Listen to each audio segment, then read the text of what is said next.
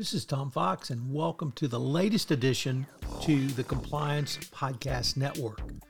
After having recorded, produced, hosted, and guested in over 5,000 podcasts, I decided it was time to have a podcast about what else? Podcasting. Over this series, I will visit with podcast hosts to learn about their love of podcasting, what they have been able to achieve through podcasting, and why you need to consider starting a podcast.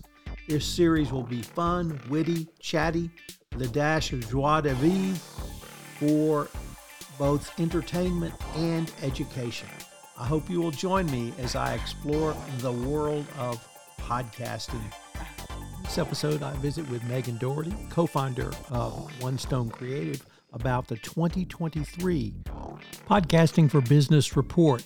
If you have a podcast or are thinking about having a business podcast, this is a report, is a must read. This podcast is a production of the Compliance Podcast Network. Hello, everyone. This is Tom Fox back for another episode, and absolutely thrilled today to have my cohort in all things MCU, business podcast expert extraordinaire, and perhaps my favorite Canadian, Megan Dougherty, back for a podcast. But this time we're interviewing Megan on her great work on the State of Business Podcasting Report 2023. This anchored, in many ways, the recent State of Business Podcasting Conference that Megan and her team organized. And I asked her if she would come on and give us sort of a high-level view about the report. And I, of course, had some questions, and she graciously agreed to do so. So we're not going to talk too much MCU today, although maybe. But, Megan, first of all, welcome to the pod. So much. This is such a treat. And as much as I love talking about the MCU, I also love talking about data. So this is going to be a lot of fun. Thank you for having me. Megan, first of all, let's start off with how do you, and when I say you, I mean literally you, research and write this report? I think the official term is that we brute force it. So what we do to create this report is on October 15th of every year, we look up a list of the top 100 business podcasts according to Apple Podcasts. We usually find this list from Chartable. And then so we list out every podcast, and we have a spreadsheet that has, this year I think we did about 67 individual data points for each podcast. And then we simply go to every podcast website. We find them on Apple and on Spotify. We find their websites, their social media accounts, and we fill in every piece of data that we want to know about them. So we start from, what would we like to know? What would be useful as producers of company podcasts and people who talk about business podcasts. And then we try to get all of the information that we can from the outside looking in. I mean, sadly, we don't have insider access to the strategic thinking that went into these decisions, but we can see what appears on the outside. So we track as much of it as we can, compile it into a massive spreadsheet, and then spend a glorious 2 weeks coming through the data to extrapolate the results and see what we can learn from it. So Megan, with that intro, let's just sort of go through some of the high levels, starting with what did you see around age of podcasts, and then release cadence and release days? Absolutely. So this was an interesting one. Every year we notice there's always it always feels like a surprising number to me of podcasts that are very new. It's like, how can a podcast be in the top 100 and only have 3 episodes, right? Like it seems odd, but that's really comes down to these must have been shows that were launched with a top 100 strategy. They were, designed and promoted, and there were enough people involved and enough, I guess, either paid promotion or shared co-promoters to launch a show at the very top. And so there's a number of those every year. But once you get past that kind of burst of the people who have just launched, and most of those, you look back in 3 months, they're not going to be on the top 100 anymore. They're going to fade right out. It was a one-time strategy. But for the shows that remain, most of them are longer than 3 years. And that really shows something that you've been saying for years, Tom, is that consistency is one of the keys to podcasting, that you've got to be there every week or every other week, doing it over time to really see the results from it, because the vast majority of the shows in the top 100 are bigger than 3 years. And a lot of those have been on the top 100 for every single year. The 4 years that we've done this research, they're still there. So I think that's the big takeaway in terms of the age of podcasts, is you've got to really play the long game with your show. In terms of cadence and release days, it's pretty steady. Like when podcast release, it's really through the week. I don't think, and maybe you can speak to this with your experience because you've released on every day of the week. There's not a huge difference in terms of if it's on Monday or if it's on Friday. But the biggest thing is that it needs to be regular and consistent and the same time every week as much as possible. So if you're going to do a weekly cadence, you want to be releasing every single week without fail. And many shows this year are doing even more. So we're seeing a lot more twice a week, 3 times a week, and even daily shows in the top list. What's your experience been with releasing on different days of the week? Megan, I'm stuck with consistency. Mm-hmm. And that to me, it really doesn't matter what day you release. I'm much more concerned that once you set that date, you stick to it. Mm-hmm. As I say, come hell or high water. And that means if it's 9 p.m. and you don't have a podcast, or 5 a.m. and you don't have an episode, you better get something out because people are expecting that. And it's not that they will dislike you or think you're a bad person. They just won't listen to your podcast if you're not consistent. It's so true. So you won't be on Megan's top 100 list. And no one wants that because that's what we all strive for. But it's really just, getting content out. And I know you guys, both One Stone Creative, but also for your clients, you advocate a strategy which would allow for more content. Could you talk a little about that?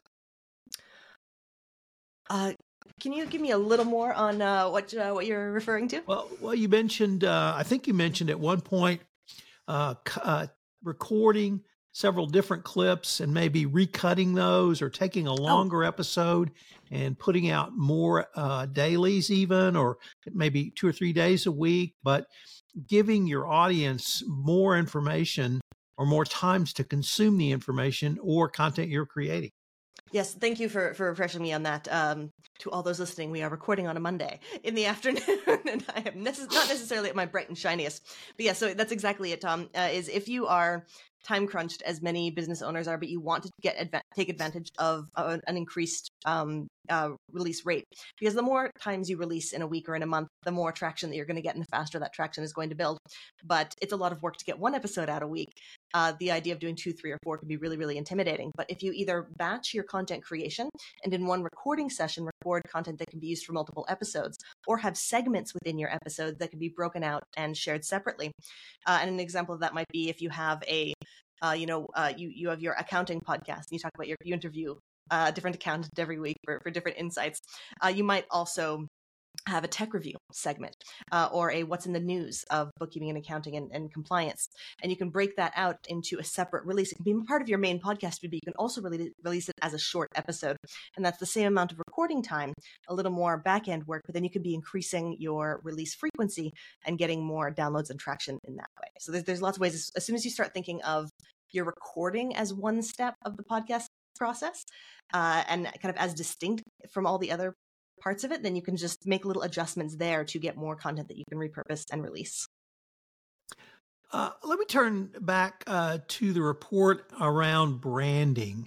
Mm-hmm. And here you look at color, art, whether the podcast host's name was in the podcast. And here, Megan, I really wanted to ask you, is this guidance that we need to follow, or is it really information for our consumption, or is it something different to have this type of information available to a podcaster? This, I think, it's more for interest than anything else, because the most important thing, especially podcasting as a business, is that your podcast follows your brand. Because you've got your colors, you've got your logos, you've got your fonts, presumably, and you want that to be consistent across the different platforms you're creating content on. The one I think that is kind of interesting and can be taken away really is the use of a headshot, because that has kind of been increasing year over year. There are more and more pictures of people in these arts, and people do like listening to people. So I think that's one, if you can handle the idea, or if you can stand the thought of your face being out there on your podcast art, it's something to seriously consider. And otherwise, I think when you look at, let's say, the colors of the art, it's not instructive or prescriptive. This is just kind of, this is what is out there, and it's really interesting, which is why we looked at it. But I think when it comes down to designing your podcast cover art, after it's consistent with your own brand, it should be visually interesting, ideally with a picture of a person. But if not, then graphic or logo type, like text-only podcast cover arts are kind of becoming less and less common every year. Megan, in terms of show structure, and here I'm going to include topics, was there anything in the numbers that surprised you? Is it consistent with prior years, Or do we really need to start rethinking both the topic and why we may be using a podcast? This was actually super interesting this year because in the first year that we did the report, this was back in 2020, there was a lot of variety in the high-level show topics. There was kind of a broad spread. And then the 2 years in between, it really kind of narrowed down and there was less variety of topics. And this year, kind of the variety exploded. Like there is still the big ones. Personal finance is really big. Investing is really big. Entrepreneurship, leadership management. But then in the top 100, we saw a whole bunch of just one-offs, 1 or 2 or 3% in these categories I'd never seen on the top 100% before, like SEO, AI, of course, was a new one, home maintenance even.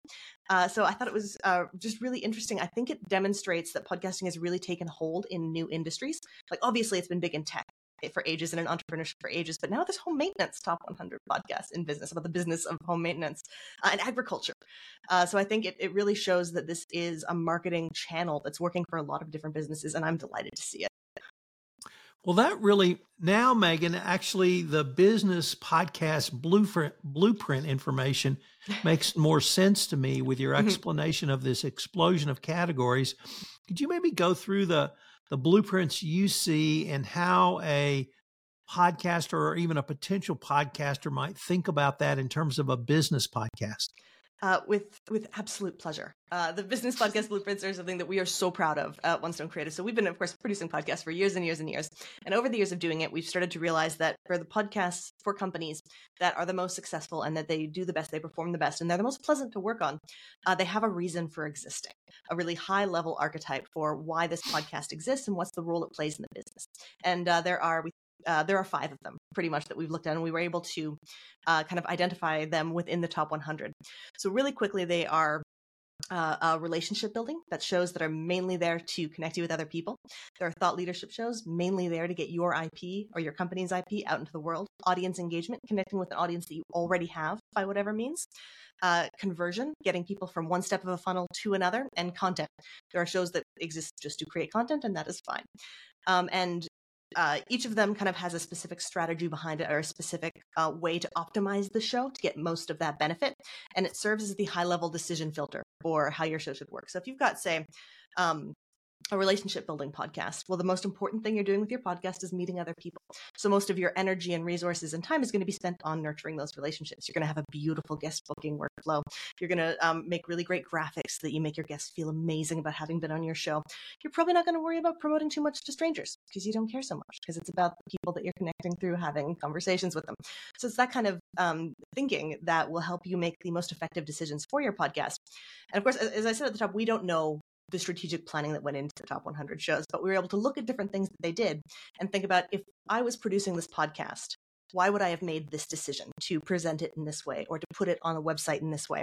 And that's how we identified which of these shows that we thought belonged in each of these categories. Although, in fairness, we certainly don't know for sure. Megan, can the podcast, I don't want to say evolve, but can you have multiple blueprints within one business podcast? Or if you're going to have a relationship building podcast, keep it relationship building. And if you want a thought leadership podcast, start a thought leadership podcast? You can definitely have elements of both, and there are metrics kind of within each of those categories that you can optimize for, no matter what your high-level type is. But I found that when you try to do everything with a podcast, you end up doing nothing really well. There are also ones that kind of mesh together a lot better than others. And the example you gave, kind of a relationship building and thought leadership, those are sometimes in a little bit of conflict with each other in terms of their main goal. Because if you want to be really nurturing a relationship with someone, part of that's going to be shining more of the spotlight on them and helping them share their expertise with your audience, rather than it's not really thought leadership if you're not expressing your own ideas at least as much as your guest, right? It's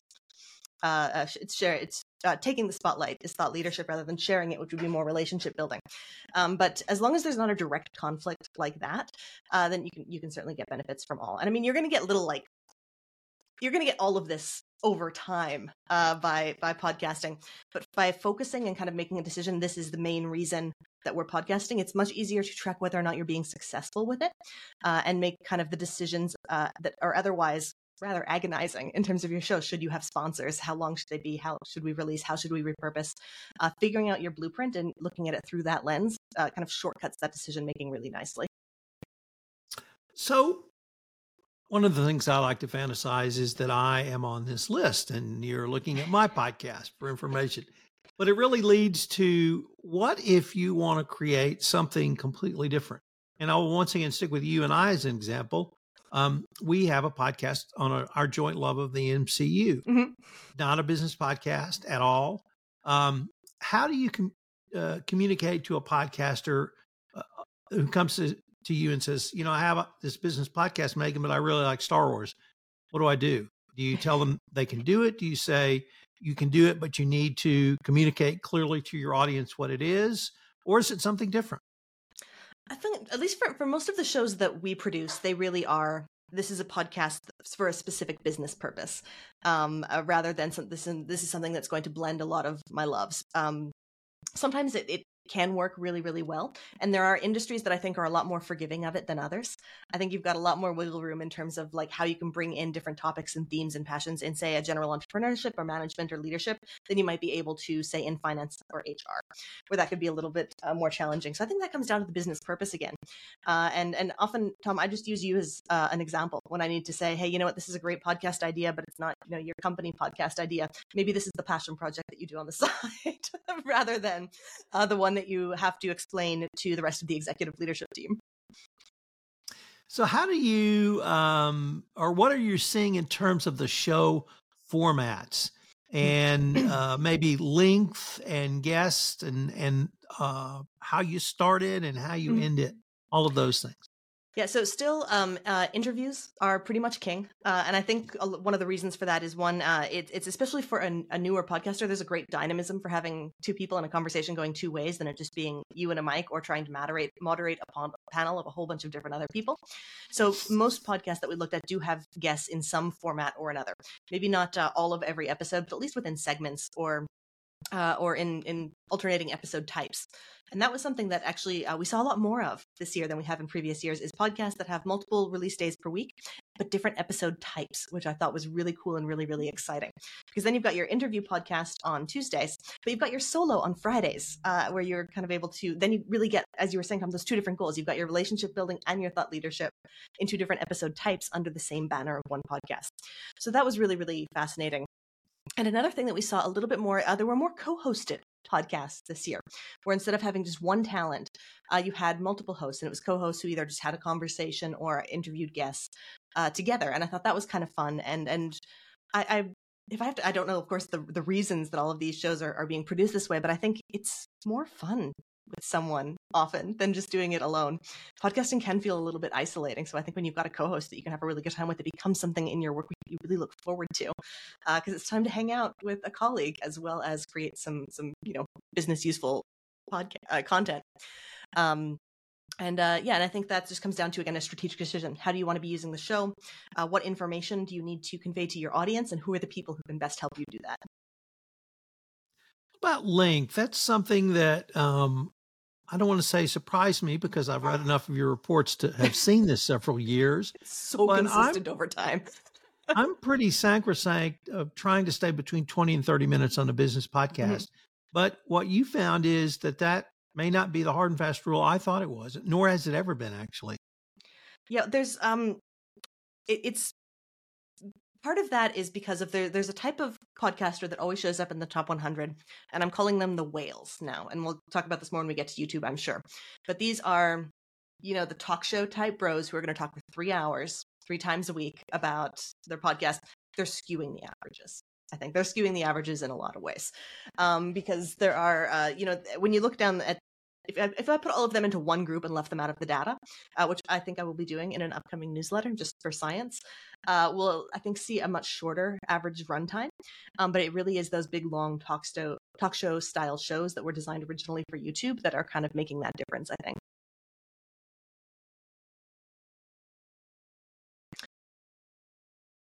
Oh, Tom, I think you're muted. How about some of the technical details, such as editing style, over editing, under editing, pre-roll, either ads or hooks, and then end rolls? Okay, can we talk about hooks first? Because this was a really interesting one. One of the first major discoveries that we made in doing this report was that hooks Right. were in, and that you should have a little piece of the audio at the very top of the episode before anything else. And it's been declining year over year since then. And I can officially say now that hooks are out. They've 71% of the shows no longer use a hook, and that is just such a big change over the last couple of years. So that's kind of, I think, the show format evolving. And I think if I had to guess why that was, it's because short form video is becoming so much more important in terms of promotion. So all of this content that would have been a hook is now a YouTube short or an Instagram reel. And it's still serving as the introduction to the podcast because someone's listening to it and they're like, oh, that's interesting, I'm going to go listen. They don't need to hear it again once they get to the show. They've just heard it on YouTube. So now that you can have 12 hooks promoting a single show, and it's going to work the same way as that single hook did initially. So that's my theory as to why hooks have become less important. Megan, there are podcasts about podcast trailers there. And in Podcast Movement, I attended a session last summer where they actually reviewed podcast intros. And they seemed to say they wanted an intro which communicated what the podcast was about. Mm-hmm. And I was a little bit confused because if you're already listening to the podcast, you know what it's about. And that's why I thought the hook could be so powerful, because you could actually put specific information about that episode, Mm-hmm. As opposed to just saying, this is Tom Fox. Today I visit with Megan Dougherty on our report. Any thoughts really one way or the other on whether your intro should be aimed at a new listener or your current audience? I think it should be a little bit of both. I think an intro, I mean, it should always still be pretty short, getting into the meat of the content quickly. But I think the kind of the intro style that's more popular now, or the beginning of the show intro style, is the host talking just with a music embed. Sometimes with a produced intro, where you've got your music, your tagline, and sometimes not. Sometimes it's just the host voice with music. And I think that allows hosts to convey a lot of information and a lot of context really quickly by being able to say, when you opened up this episode and you were able to say, oh, this is Megan Dougherty, we're talking about the research, it's going to be great. So someone who knew the podcast is not going to be frustrated by that amount of content because they need to know what this episode is about. But someone who is new is also going to understand, okay, this is what I'm listening to, this is why I'm here. So I think it's just kind of an evolution of what people are expecting and where people are getting the initial context for an episode that they're deciding to listen to. Megan, I was extraordinarily pleased to see that 66% of the top shows are in networks. Mm-hmm. They're not in my I knew networks. You'd be pleased about that one. I was thinking about you while I was doing that down, and I was like, "Oh, Tom's going to be happy with this one." Like I said, they weren't in my networks, but they were in a network. So maybe you could give a few words about that and what these numbers tell you about the power of a network. Mm-hmm.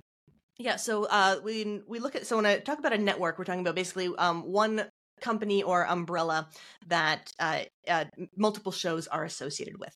So we looked at a couple of different types of them. There are broadcast news networks, and these are your traditional news sources, CNBC, NPR. They're companies that create news for a living. A lot of them create podcasts, very, very popular podcasts. Then there are content networks, and this is something like Wondery, like Vox, and their whole business is about creating content that people are going to listen to, and they create that. That's kind of, they create usually in a whole variety of different topics, but usually kind of with the same high level tone and style.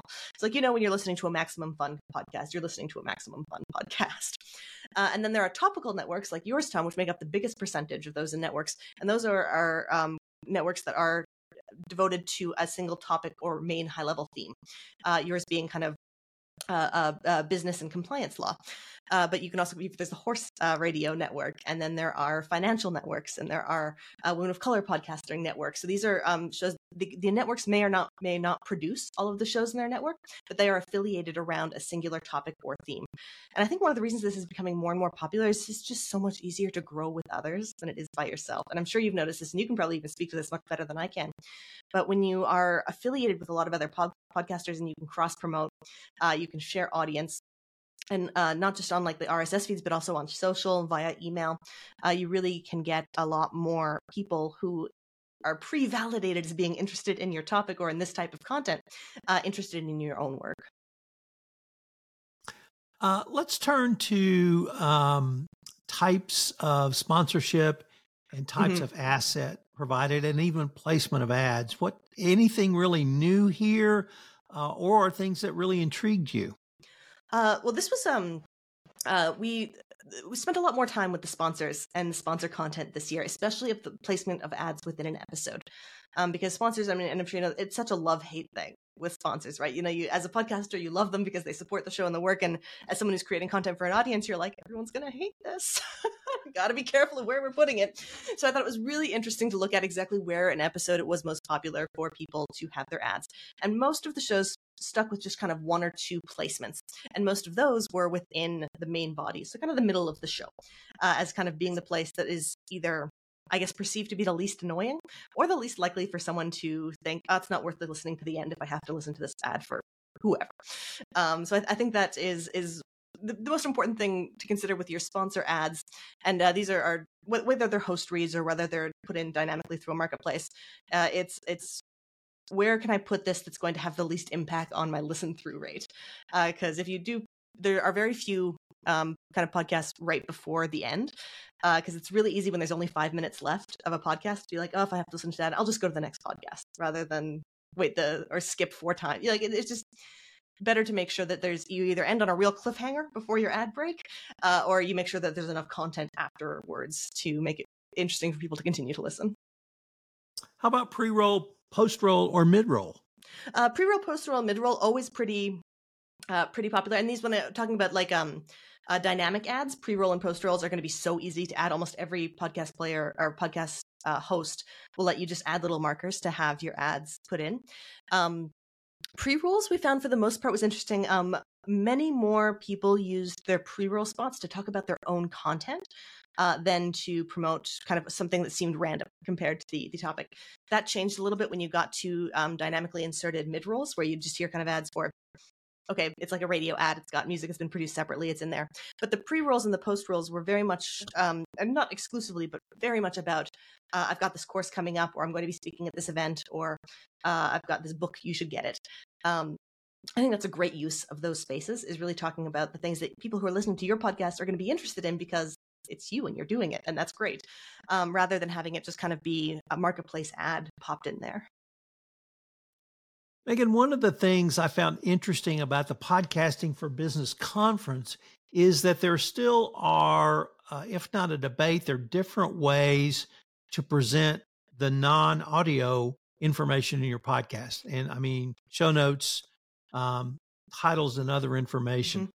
At the conference, there was at least one speaker who basically said a sentence, and that's it. There were others who said, no, it's SEO, and you need to have so many words of text, and then have your audio player, and then you have words of text after that, perhaps highlights, show notes with links to the guest resources, their LinkedIn page or other resources that the audience, that would direct the audience to them. Really anything, did you get any sense of how these top 100 shows do it, or is it really, as we learned in the conference, just a variety of different ways to do it? This is one where this is one of the things that we looked at the most closely when we were trying to figure out which of the business podcast blueprints the shows seem to be using. Because how you present the different assets that go along with the podcast is a strategic decision that's directly related to your main goals for the podcast.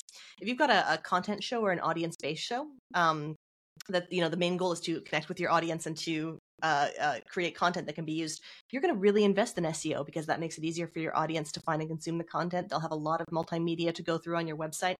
And for content, it's your SEO, it's your search, it's interlinking, it's connecting with others through backlinks and that kind of thing.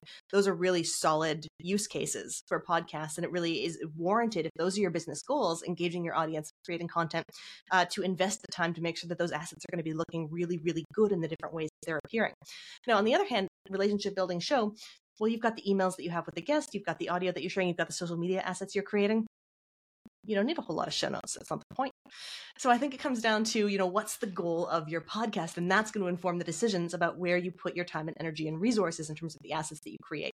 And I know the presentation you're talking about, I don't think he was wrong. And if you looked at the data from even a year or two ago, a huge number, like there were way more podcasts that only had a sentence or two as their show notes. Show notes have gotten longer in the last year. I think AI has something to do with that. It's gotten easier for people to create more content. But ultimately, I think it's does a lot of content, say graphics and video and writing, does that serve the goal of your podcast, or is it superfluous to what you actually need it to do for you?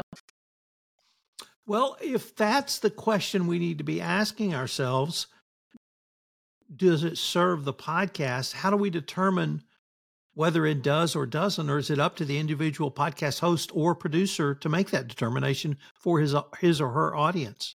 I think for me, at least the shows that I work with, for the most part, it comes down to the business needs.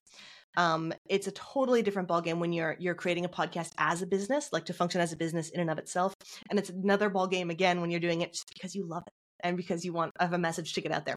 It's different if you've got, revenue or social media or other KPIs that need to be met.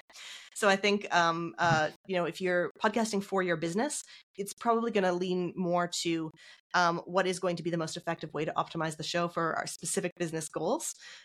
Whereas if you are doing it more for passion or to start a new business, you've got a lot more flexibility in what you can do, and you can try things out and you can do them just because this is the part of it that you really enjoy. So I think that's kind of where it comes down to. And you know me, I've got no patience for passion. So I work with the business podcast. You save that for your friends and family. Yeah. I'd like to now turn to social media, and I'd like to start with something that I think stunned you and I when we first heard it last summer, which was essentially that YouTube was now the biggest distribution platform for podcasting, and that even if you weren't doing a live show or a video show, you needed to be on YouTube. So I wanted to maybe start with what you discovered around the YouTube as a distribution platform, and then go through maybe some of the other social media posting platforms and talk about how they can or should be used. Yeah, so YouTube was the big one. And I think the podcasting community, as you say, was rocked last summer when that survey came out and that data was released. And I was baffled by it when I heard it because it was completely not reflected in my reality or the reality of our clients at all, or most of the people I talked to even. YouTube was such a small portion of overall views and downloads that it was barely worth putting it up there. But this data was out there by a really reputable organization, right? So there has to be something to it. And as we were doing the report, I was really thinking about this. So we added a new category of data to look at this year. And it was, is it a video first show? And that is, was the show designed to be seen as much or more than it was designed to be heard? And there was a big chunk, and I mentioned them earlier. I call them the whales, and they are the talk show type podcast. And you can picture who I'm talking about. Sure, you're going to have 4 guys, many of them bald, in t-shirts around a conference table, talking for hours. And they're really popular. It's a style of show that does really, really well. A lot of people really, really like it. And they have massive YouTube audiences. We're talking millions of subscribers, millions of watching hours. And they are just pulling the data, I think, in the direction of YouTube in a way that a smaller or an indie or a small company podcaster isn't going to be able to replicate. And I don't think that's a hard and fast rule, but I do think it is the reason that because they're still called podcasts. They've got RSS feeds. They have big audiences elsewhere, but they're video first shows. And I think they're just, the ones that are so big, they are altering the data a little bit. So that's kind of my main thought on the YouTube. And I will still say, whether you're that style of podcast or not, or you want to be that style of podcast or not, there are people, and there are more of them every year, especially now that YouTube is trying to become a little more podcaster friendly, that do use YouTube as their main audio platform. And so wherever someone is already listening to their music, it's going to be much easier for them to add podcasts to their playlist than to get a whole other app. So I think it is best practice to have your episodes up there, but I wouldn't feel too bad if it's not representing most of your downloads. What about some of the other platforms that you've looked at before, and certainly I utilize? Obviously, the company formerly known as Twitter. Can we talk about that for a little bit? Because I have had this chip on my shoulder since last year. You bet. Last year on October 15th, we pulled our research. We pulled our list. We started doing the research, spending lots of time on it. And then I think it was days before we released the report, somebody bought Twitter and all of my data became instantly obsolete because everything started changing. And so I've just been holding a grudge about that for quite some time. But it was really interesting to look at it this year. So the company formerly known as Twitter, currently known as X, has really had, which will surprise no one, a bit of a fall from the grace of public opinion. And I know there are still communities that use it and have a great time on it, and it works really, really well for. But there is a brand safety issue that a lot of people are now more concerned with. And you can see that in the number of the top 100 shows using Twitter or X. So it went from 99% with Twitter accounts down to 87. And of that 87%, 30 additional percent have abandoned it just in the last couple of months. So I think there is a bit of an exodus happening, and it's going to reform under however it does. And I think it's very much a your mileage may vary. And if there are communities within Twitter that are still perfectly nice places to be, there's just more and more parts of it, I think, that aren't. How about Instagram? Because this is really not a tool or a platform I've made good use of at all or really know anything about. Yeah, so Instagram and I'd kind of add Facebook and even Pinterest and TikTok to this a little bit. We're all kind of really, really interesting, just in that in previous years we saw a pretty broad spread. There most of the top 100 were using most of the platforms fairly regularly. Say every platform once a week was kind of the standard result that we saw. This year it's changed a little bit. People are going narrower. Every single one of the social platforms, including Instagram, had slightly fewer of the top 100 shows on it, but the amount of posting on each of them has gone up. So I think people are starting to narrow their focus a little bit in terms of social media and using the platforms that they are using more. So we saw, like on Instagram, went down a little in terms of the daily users, like all of the other ones did. I think it was from 94 down to 78, so a fairly significant drop. But the amount of times that people were posting went up huge. There's only less than 5% were only posting every week. Multiple per week is up to almost 14%, and then daily and multiple daily have also just like exploded. So I think kind of my takeaway from the data is pick one or two socials and go on them really hard, rather than just kind of dividing your efforts on the ones that are going to be less interest or where your audience isn't spending their time.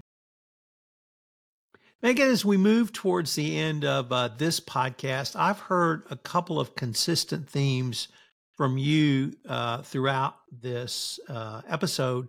And the biggest has been determine the business purpose for your podcast and let your strategy flow from the business purpose.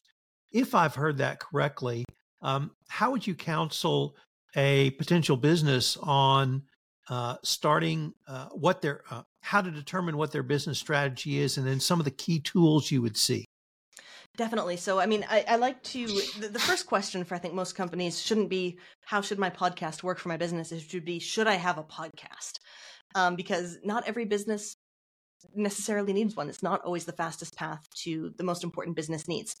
A podcast will help almost every business eventually, but if there are, say, bandwidth or time or staffing or money issues, it may not be the best decision for right now. So the first thing is looking at, what does your business really need? What would be a great outcome for the next 6 to 12 to 18 months? Not, I'm going to say the medium time frame. Is it new business? Is it more attention? Is it better SEO?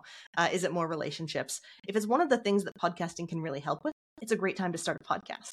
But I think it's best to start with, what are the actual business goals, and then see, will a podcast help me achieve these, rather than, I would like to have a podcast, how can I hammer it into my business no matter what else is going on? And I mean, there are times you can do things differently, and especially if you are like just really passionate about podcasting and you are the boss, you can just have one. But if you, say are a marketing manager, or you are really concerned about making sure they hit your KPIs, start with the business goals, see if a podcast will work for them. And then kind of within the podcast, really looking at what are the elements of podcasting that are going to be the most meaningful for my business? Is it making relationships? Is it having more content? Is it enhancing my sales funnels? Is it having great case studies that people can listen to? Like, what's going to make the meaningful difference for me, my clients, my team? And then optimizing a show to fit those goals. I find that, for the most shows that I work with, most of my clients are not on the top 100 because their businesses don't need a top 100 podcast. They need relationship driving podcasts. They need content generation podcasts. So it really comes down to, who needs what information from you and what is the best way to get it to them. Megan, unfortunately, we are near the end of our time for this episode. But before we leave, I wanted to ask you if our listeners wanted any more information on yourself, on One Stone Creative, or the report, what would be the best place or places for them to go? They should go to the brand spanking new podcastingforbusiness.com, where you'll find all the information about our production. You can get a copy of the report. It is free. We just require your email address, no firstborn, nothing like that. But you can get the data and all of our analysis. It is all there for you to take a look at, as well as a whole bunch of other resources and things that we'd be happy to help you with. And also plenty of contact forms that go directly to my inbox. I would love to hear from you. Well, Megan, thanks again. Thanks for doing this. And I can't wait till next year. Thank you so much, Tom. Always a pleasure. And anytime you want to talk data, I'm here. This is Tom Fox again. I hope you've enjoyed this episode of Fox on Podcasting. This report by Megan on podcasting for business in 2023 is one of the best reports you can get if you are a business podcaster. We've linked to it in the show notes. So check out the report and check out Megan's company, One Stone Creative. If you've enjoyed this podcast, I hope you'll subscribe, rate, and review wherever great podcasts are listened to. Fox on Podcasting, which I admit is very meta, is a special production of the Compliance Podcast Network.